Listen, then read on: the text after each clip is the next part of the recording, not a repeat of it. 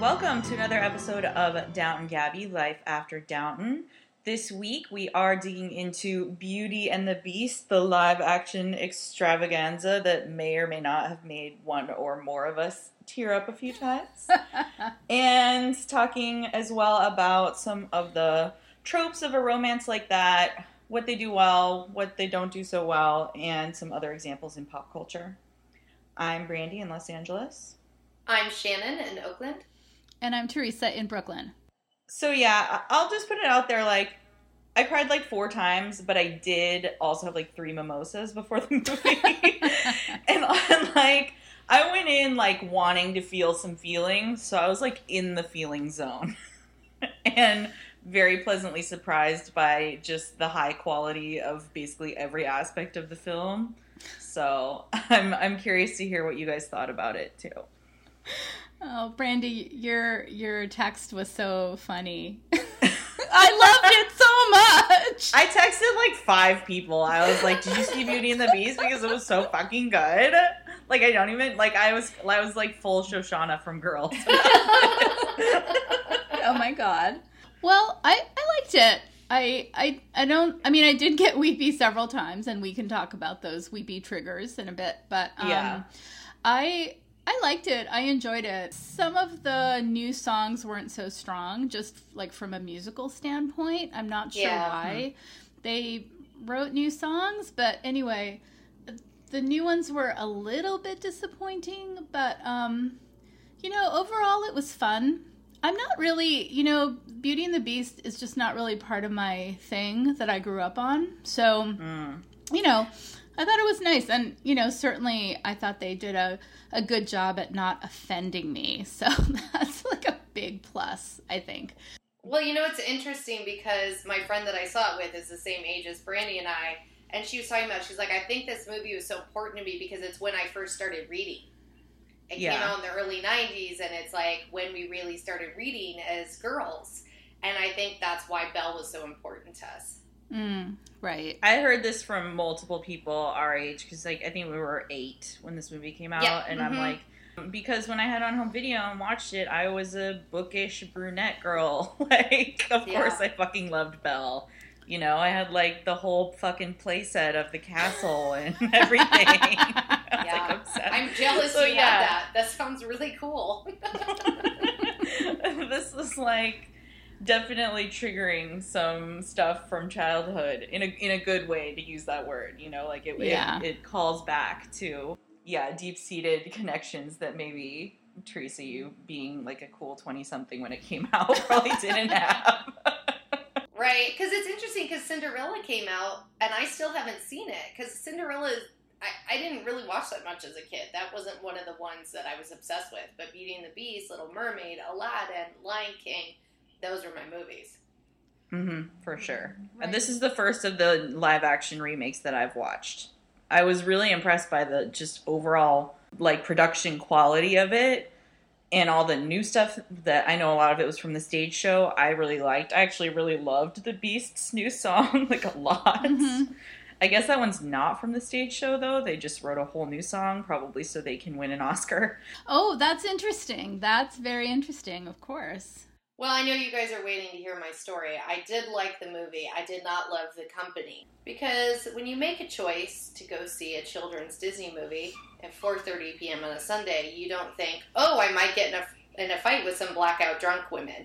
You just not prepared for that kind of situation. So we get in this packed theater, and we have to sit near the front.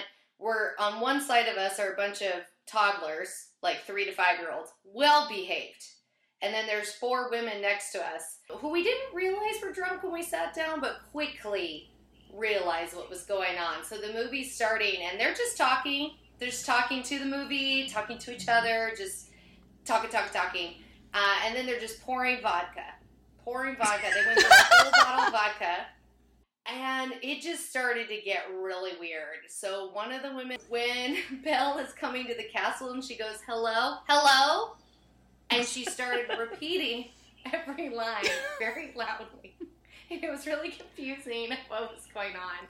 And then she's singing and she's waving her arms, singing so loudly. of the 4 women, each of them got up to go to the bathroom about 2 to 3 times each. They're yelling to each other, "Give me the Gatorade! Who's got the Gatorade?" They're arguing with each other. "Gabby, shh, shh, shh." They're texting on their phones. They're getting calls on their phones. They drop their bottle. It rolls. They're trying to find it. And they kind of stopped for a while. Then they started up again. I was like, are you kidding me? Like, I just couldn't even believe this kept happening. And she was like, "If you tell me to be quiet one more time, we talk through movies. That's what we do." Oh my God. So they finally all left. It smelled so much like vodka. I think they spilled it everywhere. And then when the movie ended, I looked and one of the women had left her purse. I hope you went through it and took all the cash. Just start distributing it through the theater. Yes. Like, if anyone wants to write down this credit card number and buy your tickets for a different show. I had a model audience of people who were absolutely enthralled. Did you see it in 3D? No, but as soon as the like beginning rose like came to the screen, I was like, "Fuck! I wish we'd seen it in 3D." And I think I'm gonna go back. I think I'm gonna go back and see it again in 3D. I saw it in 3D. It was okay in 3D. I'm a little tired of it, but Me too. yeah, it was all right. There was a couple scenes where the plates are flung directly at you that you do actually duck. But oh yeah, I could see I'm not that. sure that you missed that much. Well, let's talk about the inevitable comparison between the cartoon and this version. And I think a lot of very astute observations about the Beauty and the Beast fairy tale in general and the cartoon specifically do call out some tropes that are not super great to be teaching to young girls, like, oh, just stick around with this awful guy and maybe he'll magically change into a prince, or, you know, Stockholm Syndrome is normal. Those kind of of tropes. That I felt like the movie actually softened a lot of that. You know, we got a little more character stuff about the prince. They had some moments together that felt maybe a little more real than just a song montage, although we did get our song montages as well. So what do you guys think about, like, the overall messaging of the romance? I think the thing that bugs me about Beauty and the Beast in general is that idea of, hey, woman, you are responsible for changing this horrible, abusive man into a good man through your love. And if you just stick with it, you're going to change him. And even though he's going to give you a lot of abuse, just hang in there because... Yeah. You know, and that's probably like the worst of them. And I think the film really, I think it's actually kind of softened the Beast a little bit. Did anyone else get that idea? I felt like the Beast wasn't quite as, you know, beastly, or became much less beastly pretty quickly. By the time they're discussing Shakespeare, like, it's over, you know? Like, they're talking about books and he's showing her his library. I mean, the animated Beast was kind of a dummy, right? I mean, he gives the library to her as a gift because he doesn't use it, I guess, in the cartoon. And in this one, it's more like, oh my God, a common bond, which is, of course, a better thing to message to young girls. I feel like he came across more as lonely. And so when they first started talking about Shakespeare, it was like, oh, they're both lonely in the same way of being misunderstood and having no one to connect to. So it felt more like an even power love story. That's right. They did really stress that they were both sort of outcasts in the world in their own way. They sort of came together on that. And also at the end, spoiler, when he basically gives her freedom to go take care of her dad. I mean, that is part of the original story too, but there's some way that it was handled in this one that really made it feel like he just could, you know, he just didn't really want to keep her there. And yeah, I don't know if it was, I mean, a Dan Stevens kind of like a motion capture thing, but I never had felt that, like, the Beast's shame in that moment. Like, his realization that, like, oh, I've done something I shouldn't have done. Right. Because I think in the cartoon it's more like he's just sad and he is going to miss her when he lets her go. And this one was really like, oh, I have to, like, rectify what I did. I felt that in the performance somewhere, even though it wasn't really spelled out. I think that's perfectly put, Brandy. Yeah. I think it was the shame of, like, even though this is for the greater good of all the servants and everyone in, you know, the castle, that they're all under this curse, it's like he has no right to separate her from her dad, who needs her help. Yeah, there was just a lot of emotional complexity, I think, throughout. And I think it did help that they had such good special effects on the Beast's face, that Dan Stevens is he's a good actor, but also they had all this very fancy motion capture stuff, and his face was incredibly expressive. Yeah, so was it CGI? I'm not sure how much of it was CGI and how much he was wearing, like, actually a costume. I'm confused.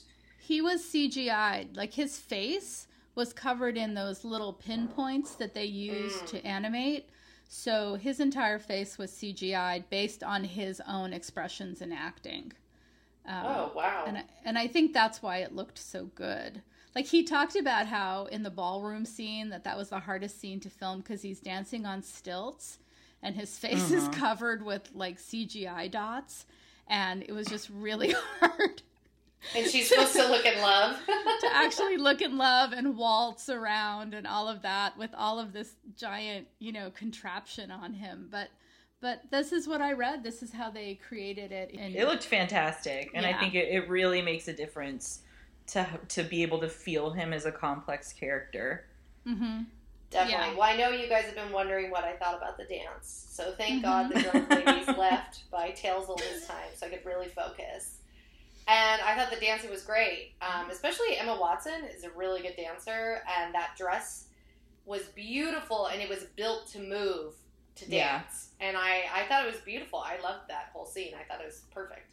When the Beauty and the Beast song starts up and, they're both all dolled up for each other. And it really was very romantic in a way that I have never felt, honestly, the story to be romantic.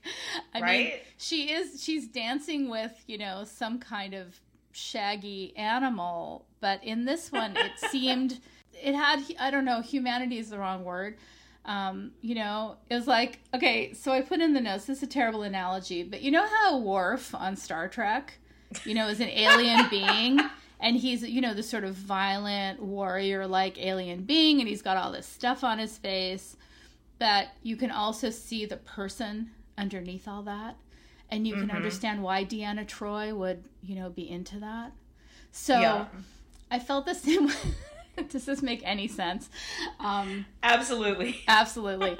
And I felt the same way with the Beast. Like, I didn't really feel like she was actually in love with a water buffalo. I felt like she was in love with this, being, this thinking and feeling being. It's exactly how you were supposed to feel, despite Twitter's loving remarks about it being a movie about bestiality. It did not feel like a movie about bestiality to me. It did not. No. I did not love the creepy child version of him in that song that they added that wasn't very good. I mean, both of us were like, whoa! Like, that ghost child. I don't know, he looked really creepy. I'm mixed on the, childhood exploration for both of them. I think overall the idea was good to bring in more of, their full stories. But yeah, just any real emphasis on Disney's dead moms problem. Oh yeah, we had double dead moms. Really kind of, it's like we're really gonna double down on the dead moms. Yeah. It doesn't necessarily excuse any behavior just to have a dead mom, guys. Yeah. True.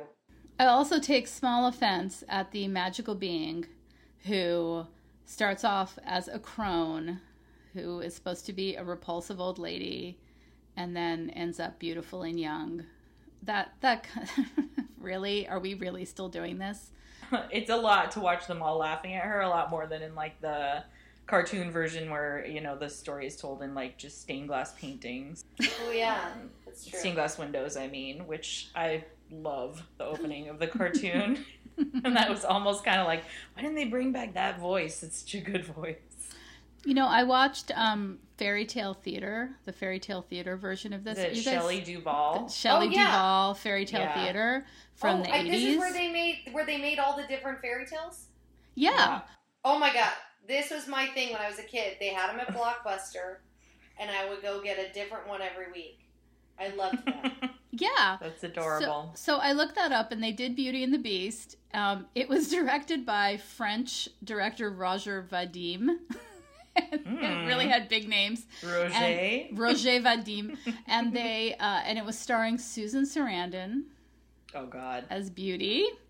And as the Beast, Klaus Kinski. That is really fancy. I need to watch this again, but I loved those as a kid. I would watch all of them. I remember what aisle. I remember what section of the aisle. Mm-hmm. This is visceral. These things get into your mind. Apparently, it was a slightly different story, but I mean, Klaus Kinski was really repellent. I gotta say, that German accent does not help when he's got like this, sort of dog face. Well, I tried to watch a 1976 TV movie you can find on YouTube that has George C. Scott playing the Beast, and it's essentially just George C. Scott in a wig and a pig snout. It's just pretty unwatchable, but just for that image, I do recommend that you go find it. You can find a photo of that. You have to watch the whole thing. And a pig snout. That's so funny. Well, I really loved Gaston. I thought he was perfectly cast, and I feel like that guy should have been in 50 Shades of Grey instead of the guy from The Fall, because he's super hot, and he's a great actor, and he totally milked the comedy. He was great, and the actual Gaston song, which is not usually my favorite, it was fantastic. Like, all the dancing, all the, like, added comedy they put in there, I was really satisfied with that as a set piece. I always loved that song, so I was totally enthralled. And this is the first time I've ever liked Josh Gad in anything. Good job, Josh Gad. Good job. So, what did you all think of the gay LeFou? Oh, God. It was barely a thing. Why did they even say that it was a thing? I don't know. I don't understand why. Because it was barely... Like, it would have been a lot cooler if it just was, just was sort of there, and then people would go, hey, did you notice? Or whatever. It just seemed silly. This is Disney trying to stay relevant. They have dashes of diversity. I mean, there's no Asian people or Latinos, but, we got a couple black people. One even got a line.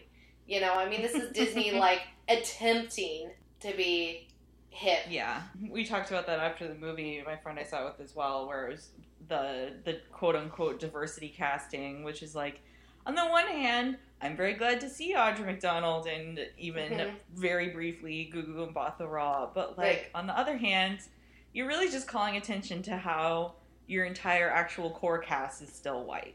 Absolutely. You just have to do better than what they did. Even the horse is white. Complaint. Come on. Even the horse. Even Philippe. But yeah, like, imagine this, like, there's no reason that, even if you decide that, because I think Emma Watson was perfect casting and Dan Stevens is perfect casting, like, even if we put those aside, there's no reason that Gaston and LeFou have to be white too. And there's no reason anybody has to be white. Not if you're establishing that the village is diverse, then you don't have to do that. So, but they did great. They did great in their roles. But I mean, if they're going to keep remaking all of these, they need to think a little more outside the box as they go along, I think. I agree. Yep. I have to say my favorite gay moment was when those swordsmen got transformed into drag. And he looked very happy about it for a moment. One of them gave the sweetest, most excited smile to the camera.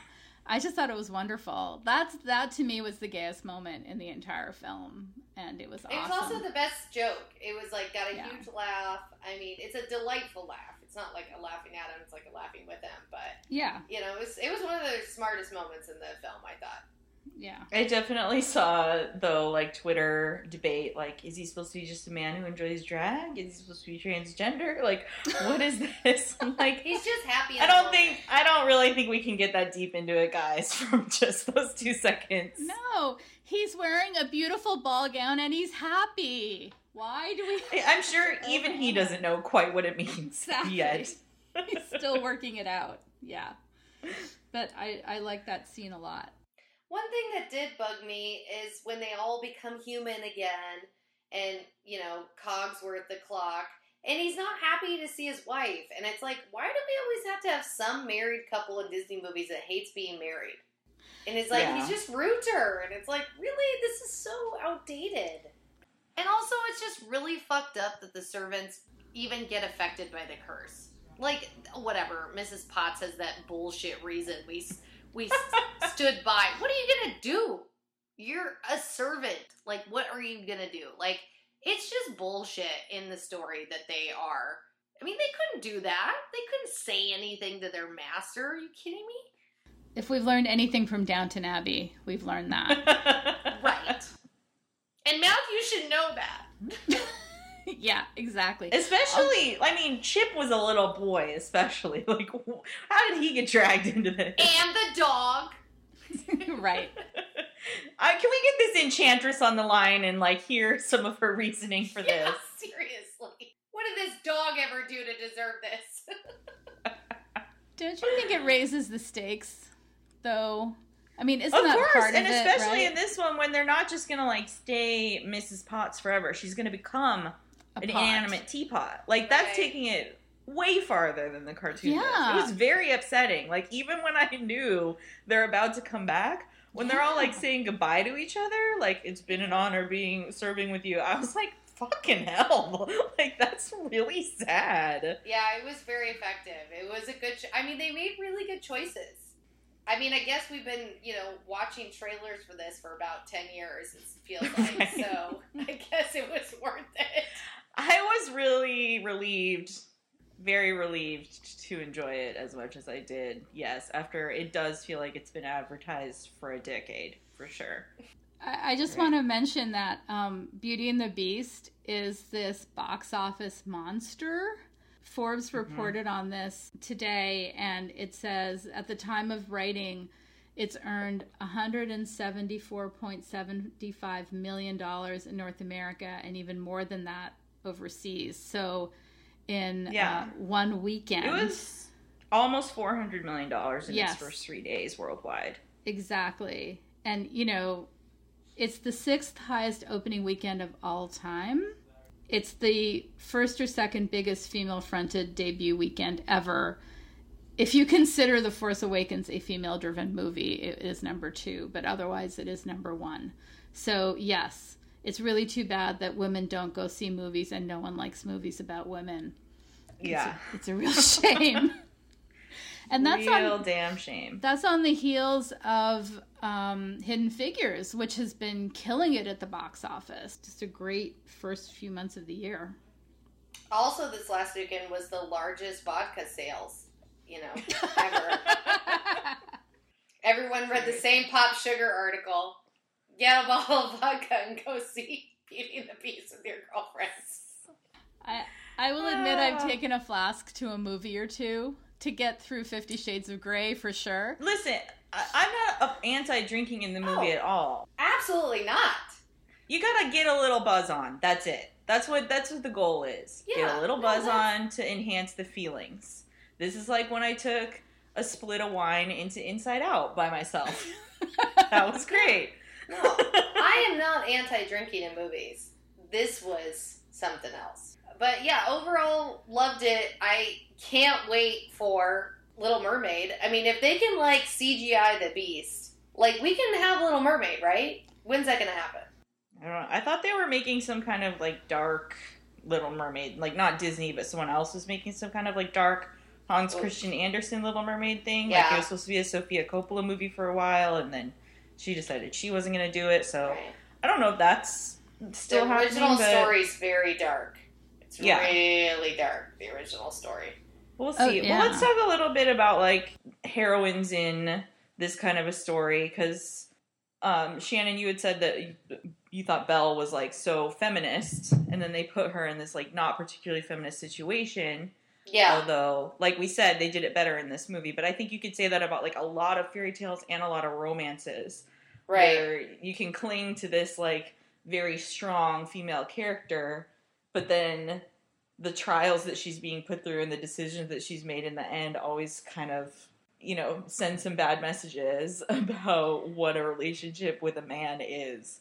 Right. They're always beneath her ability. Because I think what Disney does well is they They come up with plucky, smart, feisty, breaking the rules kind of heroines. And then they put them in these situations that dumb them down and don't let them use their true abilities. And I think Beauty and the Beast is a perfect example of it. She is probably the smartest Disney princess. And, I mean, is she even a princess? I guess she becomes a princess. But, Disney heroine. And she's smart, she's independent, she's an inventor, she is loyal to her father, she's curious. And it did bother me in the movie that the moment that he looks at her differently is when she's tending his wounds, which is like the nurture.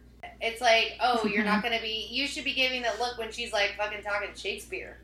But overall, it was pretty good. But I think Disney is really good at coming up with a great female character. They just don't know what situation to put her in. But yeah, you get like your Jasmine's, who I think is kind of a sister character to Belle as far as the like feisty woman who's trapped and they're with the father, and she ends up kidnapped by someone, and right. Yeah, there's always stuff that still makes you pause, no matter how much you actually like the female character. Or like one of my favorite Disney movies is Sleeping Beauty, and one of my favorite scenes is when she's been like singing about romance in the woods, and then when the actual prince comes along, she's like, "Excuse me, who are you? Like, you weren't invited to my fantasy." And he's like, "But you were just singing about a dude, and here I am." And she's like, "Oh no, that wasn't about you." But we're still trapped in the patriarchal structure of fairy tales, right? I mean, we're still, even as plucky and feisty as the girl is, she's still trapped in this fairy tale. I mean, what we really need is like stuff like, do you guys know Atalanta from Free to Be You and Me? No. Are you familiar with this fairy tale? So it's a Greek myth, which is completely sexist, but it got rewritten for Free to Be You and Me, which is Marlo Thomas's super feminist awesomeness from the 1970s. And Atalanta is this princess, and her father wants to marry her off. And she says, "I don't want to be married off." And he says, "I don't really care what you think. I'm having a road race, a foot race, and the fastest man who wins the race gets your hand in marriage." And she's like, "Fine, but I get to run also." And so she runs the race also, and she ends up tying this guy. Now, that's pretty good already, but what happens is they become friends, and then he goes off to sail the world and discover new lands, and she goes off on horseback and becomes an astronomer. The end. And they both live happily ever after. Yeah. And they both live happily. So did I just blow your mind? Kind so of. that's really like where I feel like we need to go, because she gets to go off and have her adventures and live happily ever after.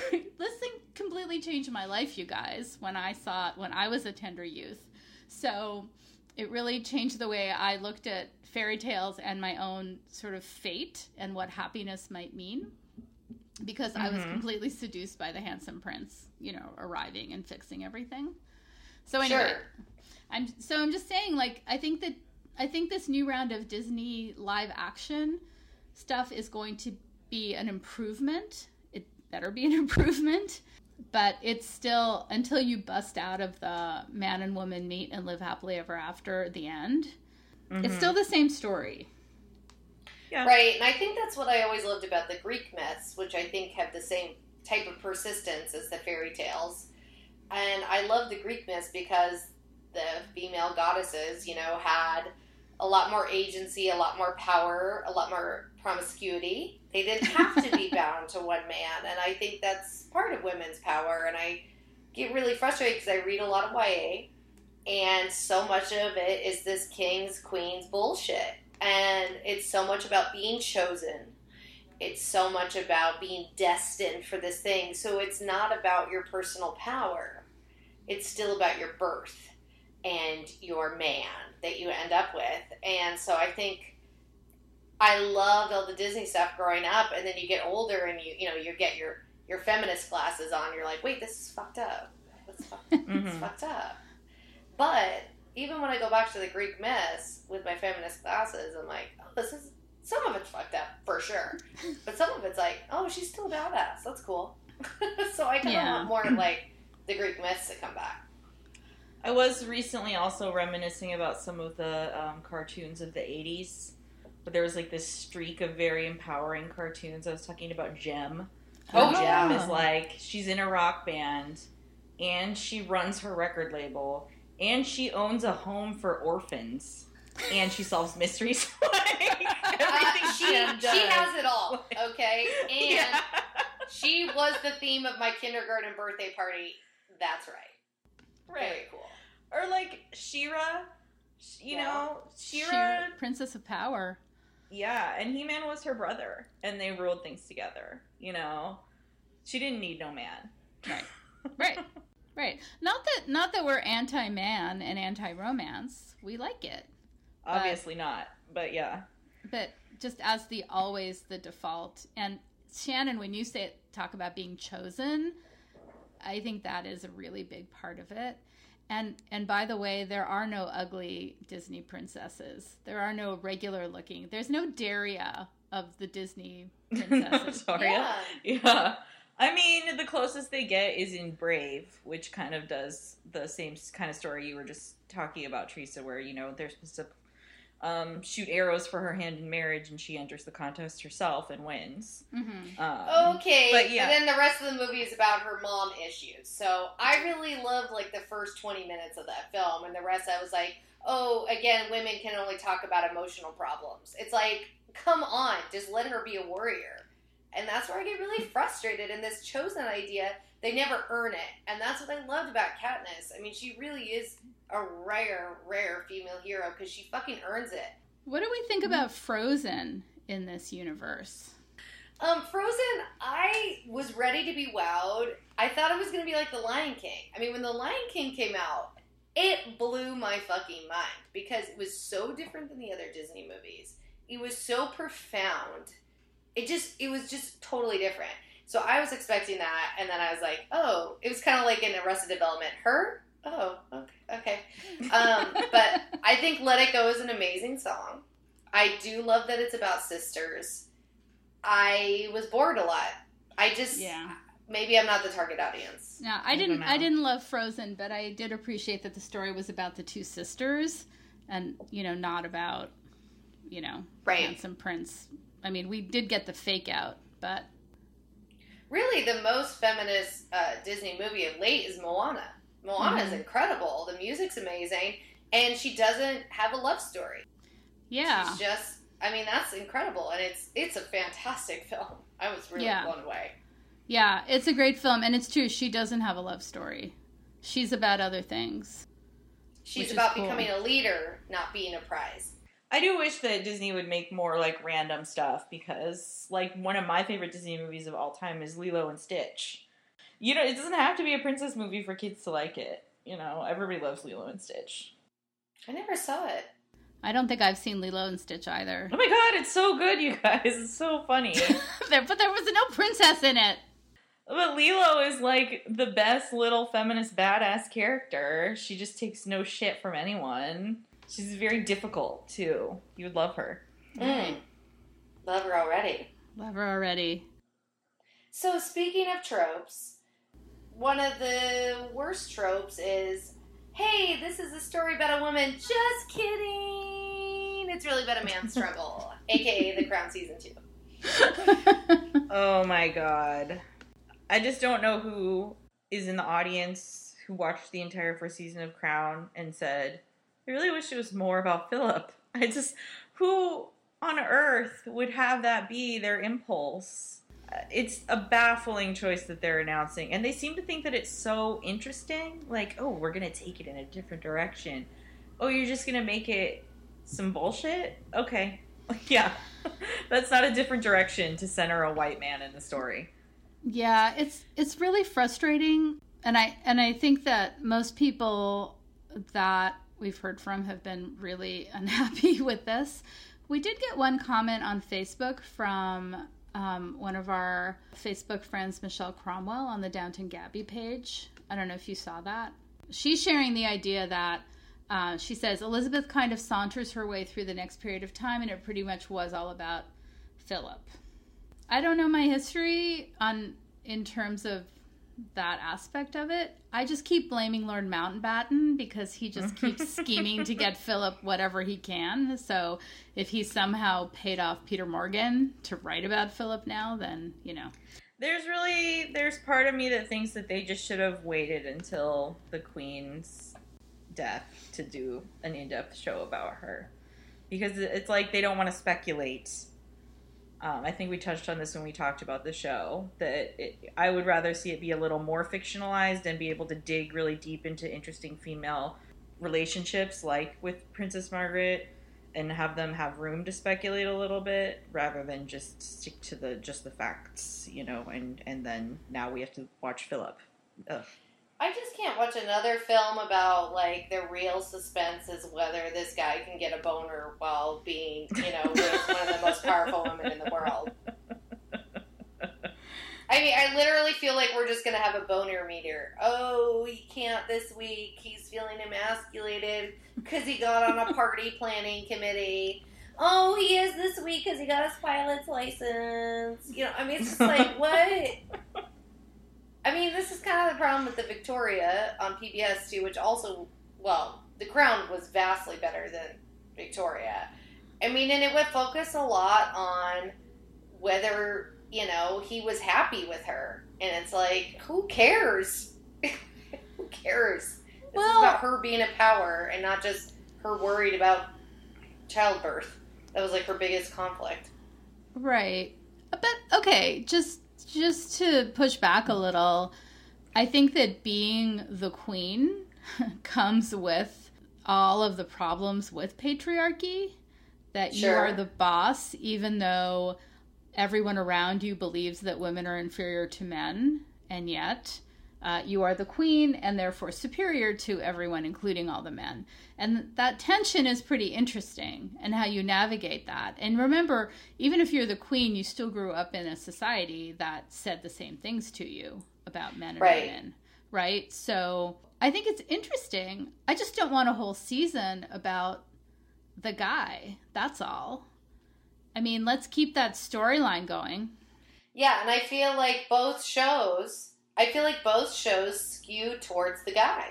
And her feeling bad about him walking behind her or him kneeling to her. And it's like, I don't know, I want a different story. I mean, obviously I'm a Queen Elizabeth fan. Because you know what her story doesn't involve? This bullshit. It's like, actually ruling. Like, let's hear the decisions. Right. At least the princesses get to stay the protagonists of their story. Princesses come out on top of queens this time. All right. Well, I'm just going to hold out for the next Queen Elizabeth biopic, so. Elizabeth the First. Yes, excuse me. And Anne Boleyn. She was pretty much a badass, too, so. And a little bit of a slut, which I kind of like, so. Then you want to spend some time with Wolf Hall, which was on PBS and really excellent. And you get a lot of Anne Boleyn there. And she's a badass. And she's played by Claire Foy, who plays Queen Elizabeth II in The Crown. So there you go. We could use an Anne Boleyn right now in America, I'll tell you that. Let's overthrow this bullshit, start a new religion, just change everything. I'd love an Anne Boleyn. I don't think Melania's going to do it, but, you know. No, I don't think so either. Well, thank you for listening. We would love to hear your thoughts about Beauty and the Beast, about which Disney princess you like to defend or which you just can't stand, or anything at all about fairy tale romance tropes. We are here for this conversation all the time, and you can find us on Twitter at Downton Gabby, on Facebook by searching Downton Gabby, and on Tumblr at downtongabby.tumblr.com. I want adventure in the great wide somewhere. I want it more than I can tell. And for once it might be grand to have someone understand. I want so much more than they've got planned.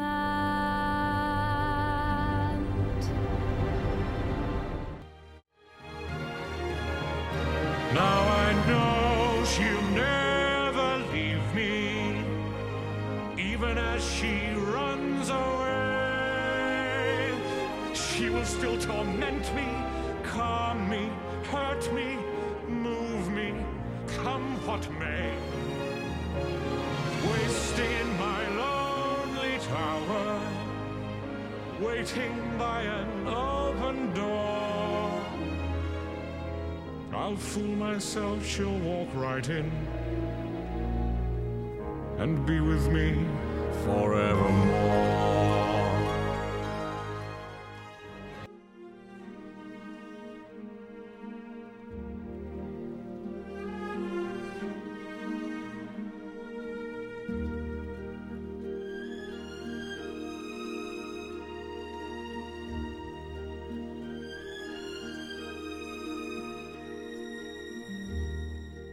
Tale as old as time, true as it can be. Barely even friends, then somebody bends unexpectedly. Just a little change, small to say the least, both a little scared, neither one prepared.